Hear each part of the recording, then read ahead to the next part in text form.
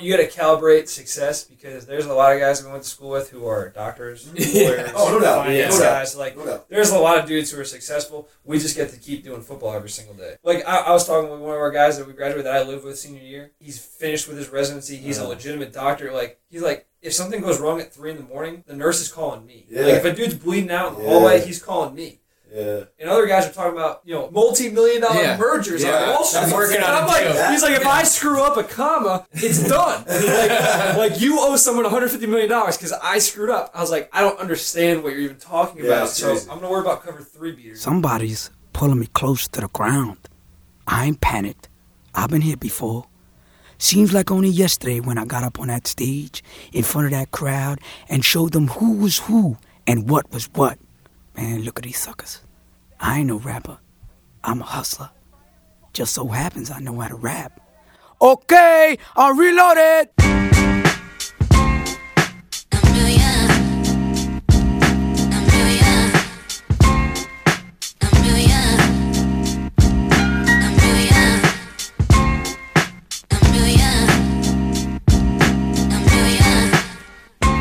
What's up? Welcome to episode 17 of the Sideline Hustle podcast. This is your host, Drew Lieberman. We have another 2-part project to finish off the Coaching Carousel series. Today is by far the most hilarious episode we've ever put together. Shout out to my boys, Steve, Kyle, Rocco, Kevin, Jared, Lou, Bobby, and Troy. We sat in a small Airbnb down in Charlotte during the coaches convention and shared our stories about the lengths we've gone to in order to break into the profession and the crazy things we've done to try to move up the ladder as a young coach. We also share some really interesting thoughts on the current state of the profession as a whole from a young coach's perspective, and we talk about our experiences attending the AFCA Coaches Convention and what you can do to maximize your time there. Tomorrow, January 23rd, we will come out with the 4th and final part of the Coaching Carousel series, where we will get back to business and talk about our first priorities as a GA, position coach, and head coach after taking a new job, and finish by sharing our experiences working on a staff that gets fired.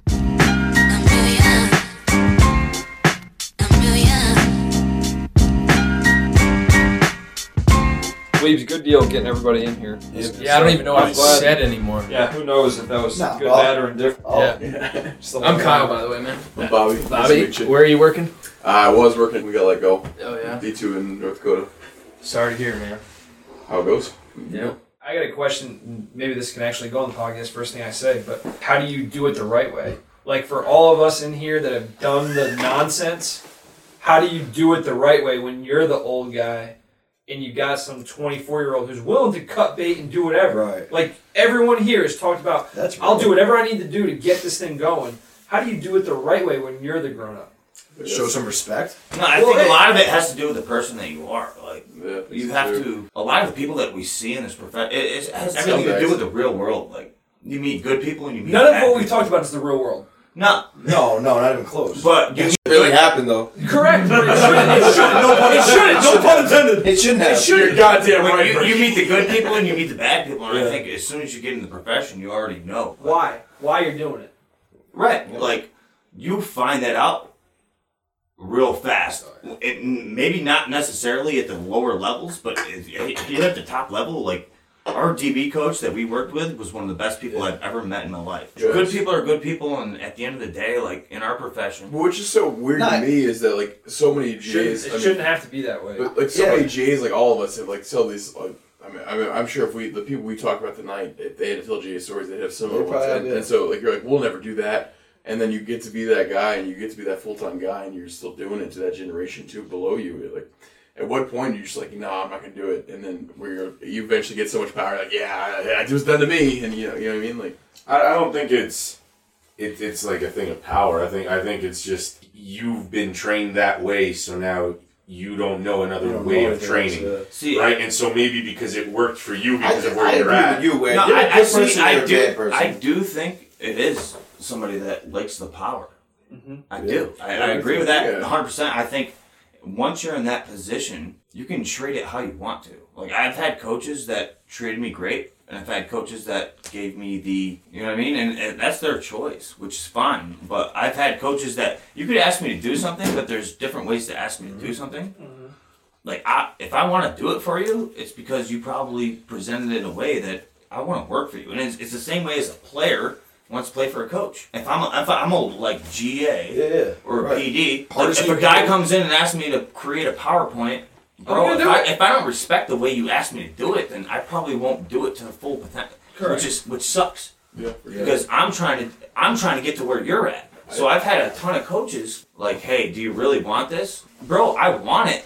It's not for you. Right, I want it, but not the way you're doing it. Yeah. It's got to be about ego because all of us have ego. Everyone in this room has an ego. Yeah. No, I think it's a combination of all three, though. I think it's ego. I think it's the type of person you are. I think it's also the way you were brought up in it, though. I really think there are some guys that believe that had to suffer so much, and they thought that them suffering proved themselves to the coaches above them. Well, if that's the case, but I think that's what some guys. I think some guys think like if you're going to be tough enough to coach, you have to suffer the way I suffer. I will just say that tough enough. I will never, and part of the experience that I've had that I love is I've seen the worst parts of football. Yeah.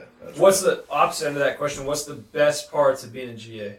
The amount you get to learn. The relationships that you have with the kids. That's fair. That's the relationship as a GA. Like the coaches have no idea. As a GA, you have relationships with the kids that they will never understand. That's such a transitional period because the kids trust you on such different levels. And your kids really know what they're doing, and they can have their influence. Really cool. So the kids will go tell the coach something, and they'll come up to you and be like, "Hey, listen, this is what I'm going through," and you can relate to it because, bro, you're like 2 or 3 years out of school. Right. You're like, I'm getting treated like them, just like here. No doubt. So. Like, you're getting treated at a lower level, and you're like, you can relate to the kids, because you're like, hey, listen, like, I'm right here with, like, listen, let's get to the point that everybody wants the same thing. You want to win. And to get to that point, like, you got to get to, everybody has to be on a relationship level. And if you don't have that, and we've seen it, if you're not on that relationship level from top down, it's discombobulated. Like, bro, you break apart. But as a GA, like you can tell what's going on the front line. You know what I mean? Like the kids, you know if they want to play for a coach. You know if they want to play for the school, and you know if they want to go forward with the process that is put in front of them. If you don't have that, then I think an important point to bring up is GA means quality control analyst. Right. Player development, whatever that young guy role is, where you can have direct contact with those younger guys, and again, we talked about understanding what the struggle is or whatever you want to call that, but it's not just one position. Like, at least in my experience, all those guys are on the same level of elevating, and really you're a middleman. So you have to be the translator between, because when I was a player, the worst thing in the world is that I didn't want to know that my coach, like, oh, I should have known that 3 weeks ago. You have a guy that you can, hey, like, what did we do on that? We changed that 2 weeks ago, but are we still doing it that way? A lot of you need that guy that you can trust that says, I'm not going to rat you. I'm like, how do you not know that? Right. Like, you need to be that guy that can get things done week to week. Let's be honest, at that level, it's all performance. Yeah. Every week is a performance. Based. Every week, you're right. But I think at that intermediate level where you're a GA or a PD, quality control, you are the mediator, as you said, to what your goal is and what the kids are actually thinking. But what's crazy is you don't even know it at the time because, like, especially when you're that guy, you're so worried with, I got to learn this scheme, I got to learn next week's breakdown because I don't know it, like, quote unquote, I don't know enough about what I need to know about. And while you're doing that, the most important thing you could possibly be doing is the most basic thing, the reason you got into it, which is dealing with the kids. We started because we love football. But the reason you stay in it is because of the relationships that you build within football. Yeah, but I think there's a lot more coaches that don't start. Like, I think they started to make money. And it goes back to the good. It goes back to the good and bad people. And they're not doing right by the kids. Right. So we started, obviously, because we all love football. We can't see ourselves doing other things. But the reason that we stay in it is because of the relationship that we built. Yeah. Like, I love recruiting. I love hanging out with the kids. Like, you think about the football aspect, like, to me, that's just an additive. Like, but in your tone with the kids is going to change by what your timetable is as a coach. What your pressure or squeeze is, or your contract or your AD situation. Like, if you have a firm foundation and a program, you can take your time. You don't have to rush. You don't have to take the wrong kids. You can treat each guy in his own circumstance. Because there's guys who need that time, and they will be a great player. But if you rush and you say, hey, I need to throw him to the curb because I got a year and I'm done, it's a totally different ballgame. And the kids feel that. 1,000%. The kids 100% feel that. And I agree with that. Yeah.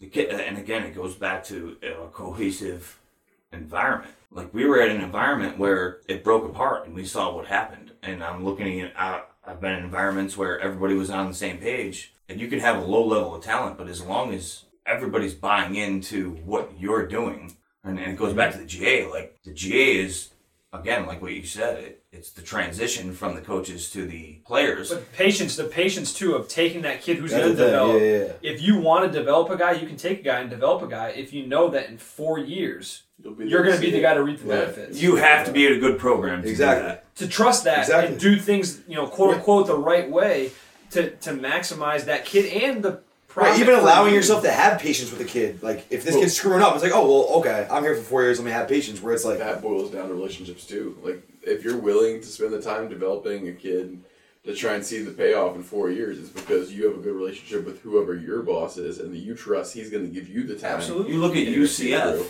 UCF went 0-12 2 years ago, right? And they brought in a new coach who they believed in. The same players. They had 51 players on the roster. Same team. And they went undefeated this year. They had 51 players on their roster that came back, and now they're undefeated, and it has everything to do with your leadership. If you want to play for a coach and you get the right players in the program, those are the two things that build the program. I'm going to kick this to Kyle. How long does that take to rebuild? How long does that take to gain the trust of, like, even when you got to UCLA versus now, how do you feel like to regain that quote-unquote trust or whatever it is for a team when you restart? To be honest, I've sat in the meetings for a week on what the new movement is, and I don't think it's going to take very long. I think the kids are looking for something to play for, someone to play for. Like, the kids they want it. And they want someone who's got direction. That's something that I watched in transition, and I'm watching in a future transition, is when there's bad leadership or there's an issue, whether no matter what it is, it doesn't have to be the leader. It could be. These are still young men looking for guidance. Right. It's about getting them to follow you, get them to buy in. Listen, if you're doing the right thing and you have the right energy and everything, they're looking for that. Yeah, that's what they want. They're looking for that. Yes, they're young men and they can go in any direction at any second, but they're still looking for that guiding light. And like you said, if it comes in and it's a name, a big name, not even a big name, but a person with the right. It doesn't have to be a big name. Yeah, but it's just the feeling you get once. I'm sure when Scott Frost walked into UCF day one and gave his first talk to the team, I guarantee you there were 10 kids who were like, "Screw this! I'm quitting. I'm not part of this." But then there were 45 kids who were like, "This is what I want." Hey, it happens in Central Florida. Yeah. It happens with guys like Davos Sweeney. Like, who in this room, we don't even know the guy. I'd run through a wall for the guy. Right. It's crazy. Again, it goes back to good people and bad people. That's so forgotten is that he was in the hot seat. Like, they were a middling program in the ACC a year before they got really good, and he was about to be fired. Yeah. Right. I mean, like, that just shows you, like, in this industry, even if you do it the right way, because I don't think there's anybody in the country that will say that he's doing it the wrong way. It's still, it's not a controlled chaos. Well, I'm texting kids right now, man. It never ends, dude. Yeah. We got kids coming in for visits. Like, well, think about this. Like, technically, I'm having more fun doing it, but, like, I'm working right now, too. I mean, anything you're doing, you're trying to be great at it. Like, you're trying to be good, you're going to work all day. People are like, oh, how'd you do this so quick? I was up till 4 a.m. every day, like, doing nothing but building a website, building this. Like, I didn't know how to do anything, so I sat there and watched YouTube videos till 2 in the morning, and the next day I did it until 2 in the morning, and then it was done. And I moved on to the next. And Genie was the guy this week. He's talking about all the different things that he's done, from ball boy to PR intern to assistant coach to head coach to ESPN to offensive guy, right? To now talking about, hey, maybe I want to be in college or maybe I want to be in front office. It never ends, man. You have to always understand what you're trying to get into. It changes over time. Yeah. Like, I thought I wanted to be in the NFL and just be at the highest level. The whole Wesleyan thing, like, I need to get there. I need to get there. I need to get there. The most important thing to me is to be on the field and coach guys. And actually coaching the kid, having impact on the kids. So thank you for turning that into a real podcast. Yeah, I feel like I felt like that was the first time that it actually turned into all that. The sideline. You gotta play me the theme song. Then I'll talk. Everybody reach to the top. Everybody reach up, don't stop, don't reach. Everybody reach to the top, don't stop. What's going on, everybody? This is your host, Drew Lieberman. I'm slow packing. Our days here are numbered. Even the way we've come up in the world, think about it. We've created the website ourselves. We've made this podcast ourselves. Like, everything's been done just by us hustling. And you are now listening to the Sideline Hustle Podcast. We talk about doing this show. Yeah, we laugh and we joke and we complain about how hard we work. But if we didn't love to coach, we wouldn't be doing it. I want the good guys in. Get them out of there. I want the good guys in. To me, I think we're broadcasting the day-to-day life of what college football is. From the sidelines, we gotta hustle cause we gotta eat. From the sidelines, we got some goals that we still gotta reach. So what was the most ridiculous thing you ever had to do as like a student assistant? Didn't someone ask you to get something one time from a store? That's what I want. The most ridiculous thing I had, there's two things. One time I was told, I was called to the office. It was like my first or second week there. I'm called to the staff room by Rocco. Rocco had direct contact to Lou, right? So Rocco's like, Lou, come to the office. I said, all right, cool. So here I am. Great, something important. Finally, get to prove myself to these guys. Yeah. Cool. I walk in. There's a coach. Coach goes, come here. I want you to remember this name. I said, what is it? I'm thinking, maybe it's a recruit. Maybe I got Ann's House Peanuts. He said, what? Ann's House Peanuts. Repeat it. So Ann's House Peanuts, sir. Coach gives me a credit card. Says, I need you to go purchase 3 things of Ann's House Peanuts from Stop and Rob. I said, what? Stop and Rob, he says. So, no problem. So I go drive to the closest, right on Easton Ave. They only have 1 container of said Ann's House Peanuts. So I'm running around. I'm looking. I roll over to the guy over who's like stacking. I'm like, hey, you got any more of these? I need 2 more. No, we don't. That's all we have. I said, all right, no problem. So then I drive to one in another part of New Jersey. They don't have any. I drive to yet another one on Route 1, like almost by like Linden right now. Like I'm by Newark. They have 1 more, but only 1 more of the one that they wanted. So then now, I'm looking. I'm like, there's 1 more that I haven't hit up. It's in Highland Park. All right, it's on the way back to Rutgers. They're either gonna have it there or they're not. I don't know what to tell you. So I drove there. They finally have the nuts. So I buy them. So I walk in with the entire order of peanuts for these guys, right? The first question was, what the took you so long? So I'm like, well, coach, the first place only had 1, the second place had none, and the other place, there was 1 at each place. You should have called ahead. That's a great podcast. The next day, he called me on the phone. He's like, just so you know, like, I left to go interview up at Buffalo. Like, I don't know what's gonna happen. I was like, whatever. Like 2 weeks later, calls me basically like, yo, I'm gonna get the job. I think they're gonna hire me. And so we were like, all right, are you sure? Like, you positively get the job? He's like, I'm gonna get the job. Tell the head guy's like not upset. He's like, whatever. Like, all right, cool. Like, you're going to Buffalo. Like, good for you. So he's like, all right, you're sure you're getting, like, make sure you're sure. All right, can you sign this letter of resignation or whatever so we can, like, move forward and find someone else? So he signs the letter of resignation after we asked him 10 times, is he sure? Sends it in. HR, like, finalizes it. The next day he calls me and goes, he leaves. I didn't get the job. Oh, no. You think there's a way you can send the resignation back? It's like, dude, no play. Like, your position, the guy just got fired, and then you came here for 2 months and left. They just want, it's a $12,000 position. They want someone here who's not going to leave. Like, leave him alone. It's $12,000. So this guy? Dude leaves, this can't be on. And so Flood was like, yeah, you'll make 17 a year. And in my head, like, all my friends are making 100. I'm like, oh, wow, that's going to be hard. And now I'm like, oh, my God, that's so much money. 17? Yeah, oh, my God. What do you do with the other 12, you know? What do you do? And so I get there. That's going on there.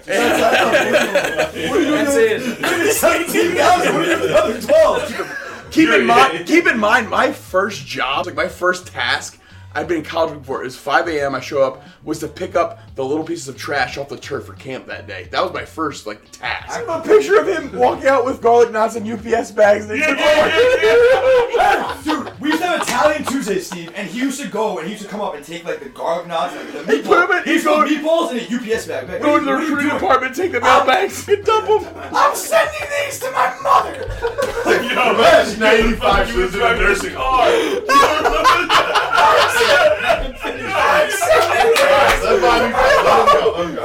This can't be real. He used to He used to pay me $5 to go get a peanut from the weight room. Yeah, me too. And then Frank, and then Drew's like, "You're killing him, Bobby.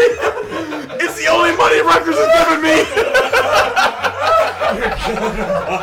And Bobby's like $5. I'm ready to get $5. What do I do with the other $4? Hands the phone to me and goes, she goes, "You need to go down to the training room and get a towel and come back up." And I'm like, "That's weird." And keep it. And I'm like thinking like, "Oh, I'm gonna do something cool with the head coach."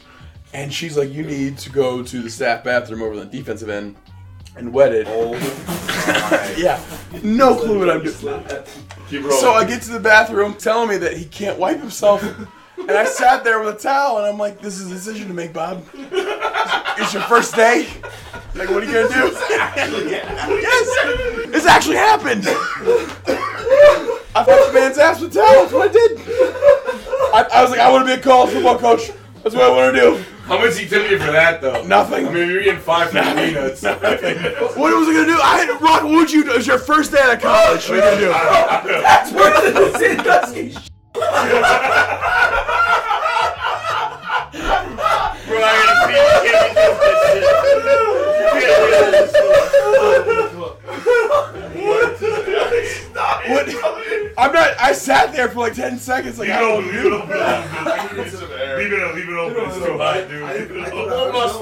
Like a true ride or die. Like I'm doing this. You know, like, I'm in this industry now. Well, the first thing is he a good person? You know, does he have character? Is he a partier? This is Ralph Friedgen, former head coach at the University of Maryland. I remember my first year at Maryland. I had this coach, graduate assistant, was pretty good. We had our Letterman's golf tournament, which is another thing I try to do to bring Letterman back. And I did a crazy thing, you know. They charge so much Maryland has their own golf course. Buy beer from them because it was still dining services, they'd kill you, okay? So one of the guys that owns a local bar there also has a big tournament, and he tells me what he did. He'd hide the beer they put on the carts in the woods, and then the guys would go back there and replenish the beer from the coolers he had in the woods. So I said, that sounds like a good idea. So I did it, and the thing where I screwed up is I didn't have the same type of beer that they were selling with the dining services. So they caught my beer, they found my beer, and then were selling it back to us. So I had this GA, I don't know if he was drinking the beer or not, but he ended up driving one of the golf carts down the College Park, and he got drunk. So I got pissed because my coaches knew about this, and they didn't take the kid home. So the kid was living in a fraternity house down there. At the time, I could get the GAs in a fraternity house pretty cheap to live. So he goes there, and it's about 3 o'clock in the morning. The guys are out playing basketball, and he mouths off, or somebody mouths off to him. He mouths back off to them. The kid was an Irish kid, I remember that. I forget his name right now, but he's still coaching, and he's doing a pretty good job.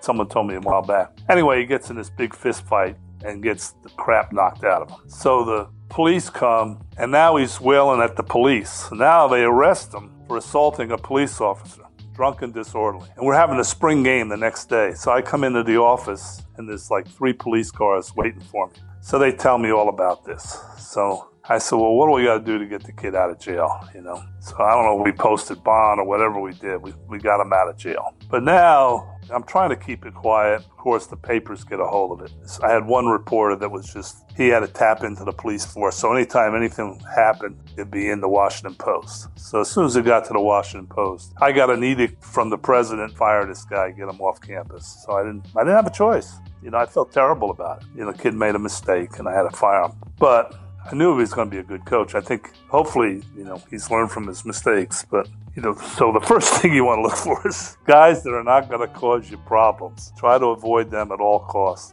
Next of all, how hard a worker are they? And so, like, I'm, like, pointing, like, doing some wave drill, like, literally 12 seconds in, I hear, Andrew!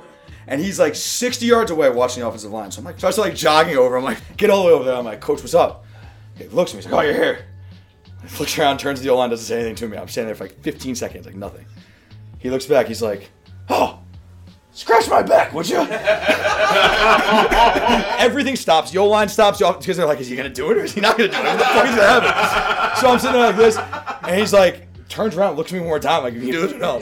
And he goes, so like, dude, I literally go, and I'm like, if my hand sinks in there, and he's like, right. I think it's the first day of camp, and quarterbacks, we're walking up there. We're out there early, and I'm like, I don't know what to expect. Like, this is my first day at Rutgers. This is your first day. My first day. And, like, there's all these golf carts going everywhere. And one's, like, going right through the middle of the field, and, like, this is, like, brand new grass. Like, you don't want to go over it with heavy stuff, so the thing's going, and I don't really think much of it. And then all of a sudden, I think it was, I don't know who it was, it's like, I don't really know anybody yet, and the cart's just going. And like at Rutgers, we got the 3 fields wide, so the cart's just going through the middle of the field. Like 340 cars. I think it was either Will or Ryan. Gil looked from like his office. You can see it from his office like half a mile away. Everybody like just drops what they're doing, and then just it's like a dead sprint for the cart. And I'm like, what is that happening? The guy passed out at the wheel driving across and kept his foot on the grass, so he was just slowly moving from field 1 to field 2. Oh my God! Field 3, like halfway across. And from that day on, there was a man's job who, at practice, his job was specifically told from the head coach, you need to keep that man awake during practice. He's like, hey, you should try to explain to the fans, like, what the convention is. I spent like an hour. I spent an hour like thinking about it. I was like, yo, like, if you've never seen the convention. You don't come to the convention to get a job. No, this year, hey everybody, this is Kyle Weiss, UCLA graduate assistant, Wesleyan grad 2012.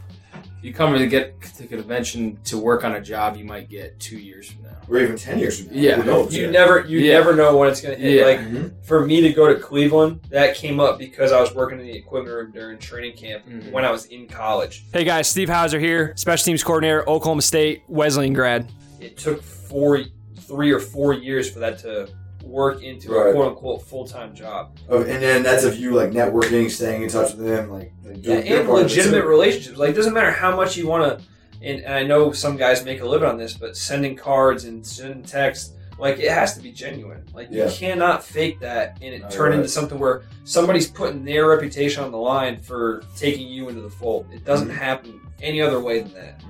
And like Kyle said, that comes from legitimate FaceTime and actual caring interaction. I don't know, how many years ago was the Louisville convention? 2. I wasn't there. No, I think it was 3. I think it was 3 years ago. Yeah, you're right. Nashville, San Antonio, Louisville. Yeah, you're right. So 3 years ago, before the convention, so I was at Pomona College, maybe the bottom of the barrel D3 football. Right. And I was like, I always wanted to be at a higher level of football.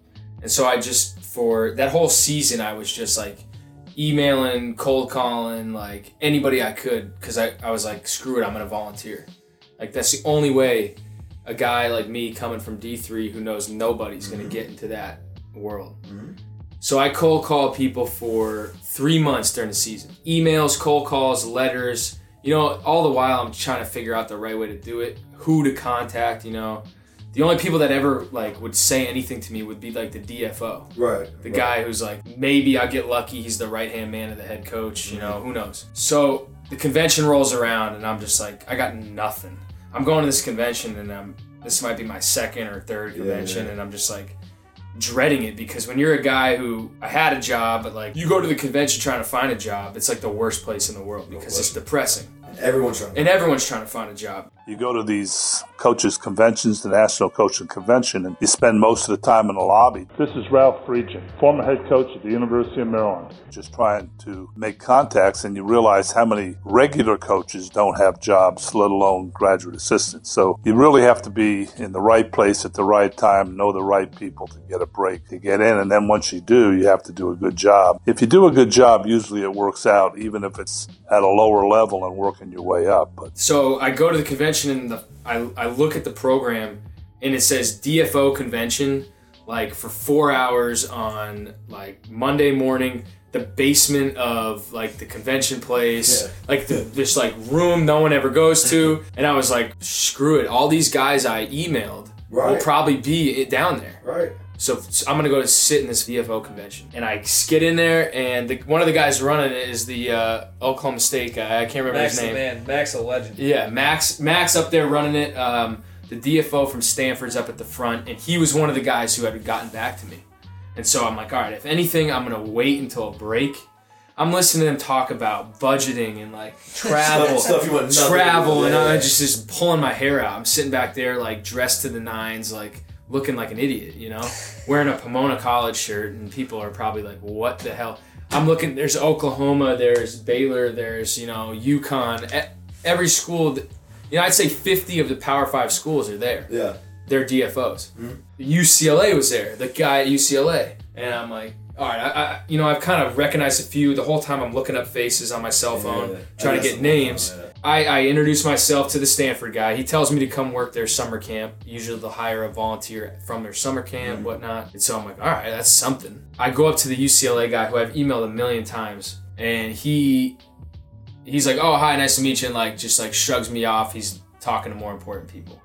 And like I was like so dejected, like, gosh, man, like, and like I wasted 4 hours sitting in this DFO convention. Yeah. And, I introduced myself to a few people. I'm like, all right, screw it. I go back to the regular convention, whatever. I go home and I just email everyone again and say, hey, it was great to meet you. Even though I didn't, good for you, even though I didn't meet him, let's say, but hey, it was great to meet you. Right. Still very interested in volunteering. Yeah. I get nothing. I get crickets, man. I hear nothing for, I can't remember the timeline, but all of a sudden, 2 weeks later, Louisiana Lafayette emails me. He's like, are you serious? You're going to volunteer? I was like, yeah, I'll be there. And as long as it takes me to drive there, I'll be there. Right. I don't care. Yeah. And he's like, all right, let me call you back with a couple other guys. We just want to interview you. And I was like, all right. Calls me back. I do an interview with Louisiana Lafayette. I remember you telling me. Yeah. And he's like, all right, well, I'll let you know in a couple days, like what we think, whatnot. I go to Vegas, meet my parents in Vegas, and I am like the lowest of low. I can't get a hold of anybody, man. Like, I get a call from the guy at Louisiana Lafayette. I was like in the casino, and I'm like hiding in the corner trying to make it quiet. It's like cha-ching, cha-ching, cha-ching, cha-ching, like going off. And he's like, hey, I just want to let you know. He's like, I'm in the car. I don't have much time to talk. I just want to let you know the job is yours. If you want it, you can volunteer. We'll take you. He's like, I'm sure you got a lot of questions. You can call me back, or I'll call you back later this afternoon. We'll talk about it. I'm like, awesome. Right. I'm like in tears, I'm like telling my parents I'm going to Louisiana. Like, I'm going to work for the Raging Cajuns. And no lie, 10 minutes later, maybe not even 10 minutes, like 5 minutes later, email comes in from the DFO at UCLA, the guy who barely said hi to me. It's like, hey, you still want to volunteer? If you still want to, we'll interview you sometime next week. And I was like, oh my God. So now I don't know what to do. Because I'm like, I'm going to Louisiana, and I can't wait a week to interview. So I called Waylon at Wesleyan, and I said, hey, coach, here's the deal. Like, I got this scenario. What do I tell? My question to him was, what do I tell Louisiana Lafayette? And he's like, what do you mean, what do you tell Louisiana Lafayette? He's like, go tell UCLA you got a job offer, but you'd rather be there, and force the issue on them. And I'm like, really? Like, it takes some balls, So I call the guy at UCLA. I'm like, hey, I just got offered a job at Louisiana Lafayette. Is there any way we can do this interview tomorrow? Meanwhile, I'm in Vegas. Yeah. And he's like, yeah, let me call you back. Let me see what we can do. Calls me back. He's like, yeah, be here at 7 a.m. tomorrow.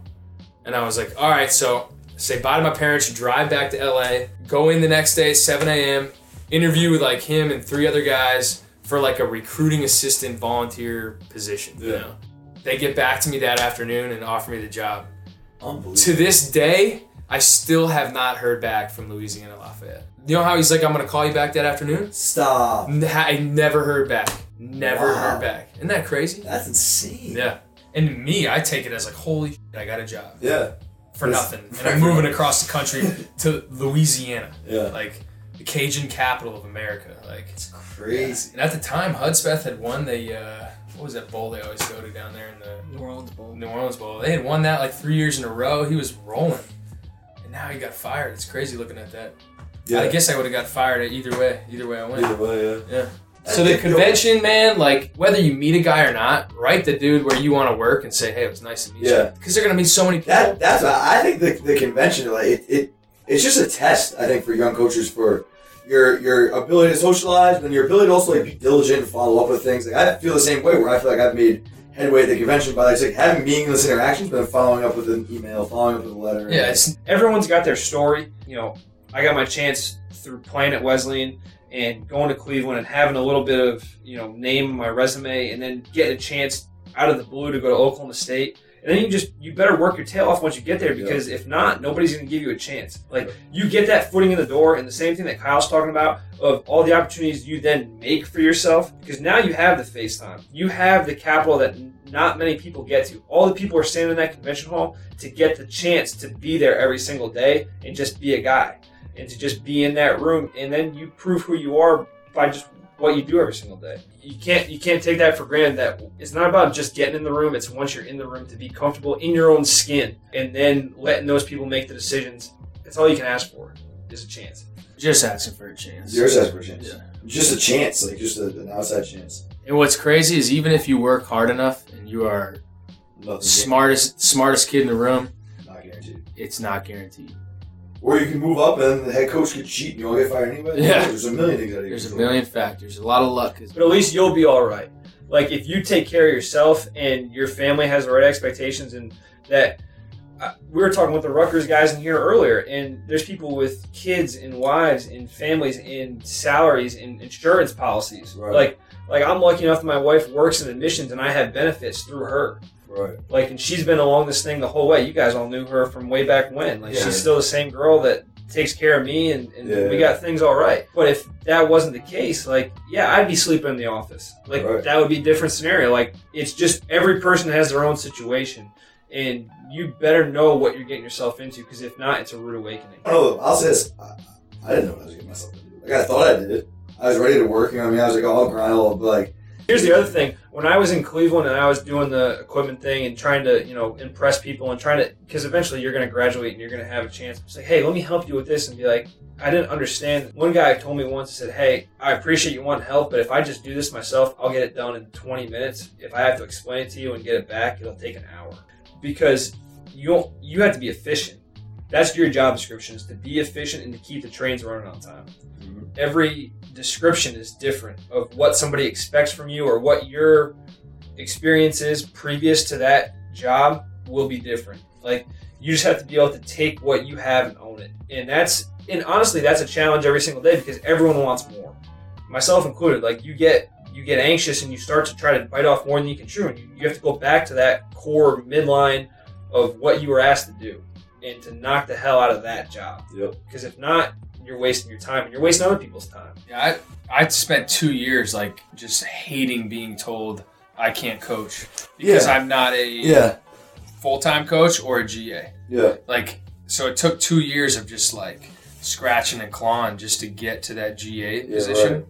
That, like, in my mind, I'd GA again for like 3 years. Just, you know, if I wasn't, now I obviously would want to be a full-time coach, but I would be a GA for 3 years over analyst. Yeah. I got an awesome girl that essentially supports me, and if she's going to continue, awesome, you know, she's going to continue to do that, I'll make nothing just to be able to coach. Yeah, which is great. Like, I'd rather do that and make $24,000 a year than make $50,000 a year being an analyst. That I totally agree with. Yeah. We're in the same boat.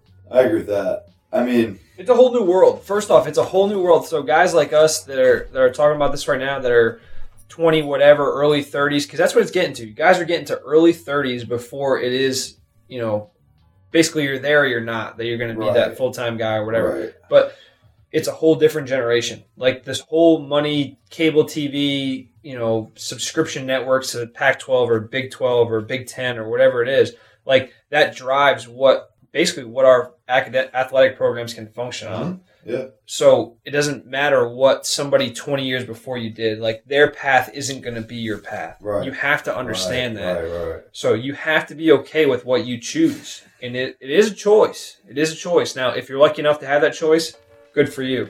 If not, I'm never going to tell somebody to just keep grinding to grind and keep your head down. Like, you have to make your own opportunity. Like, that's as true as it can get. We on a world tour with my man, going into everything.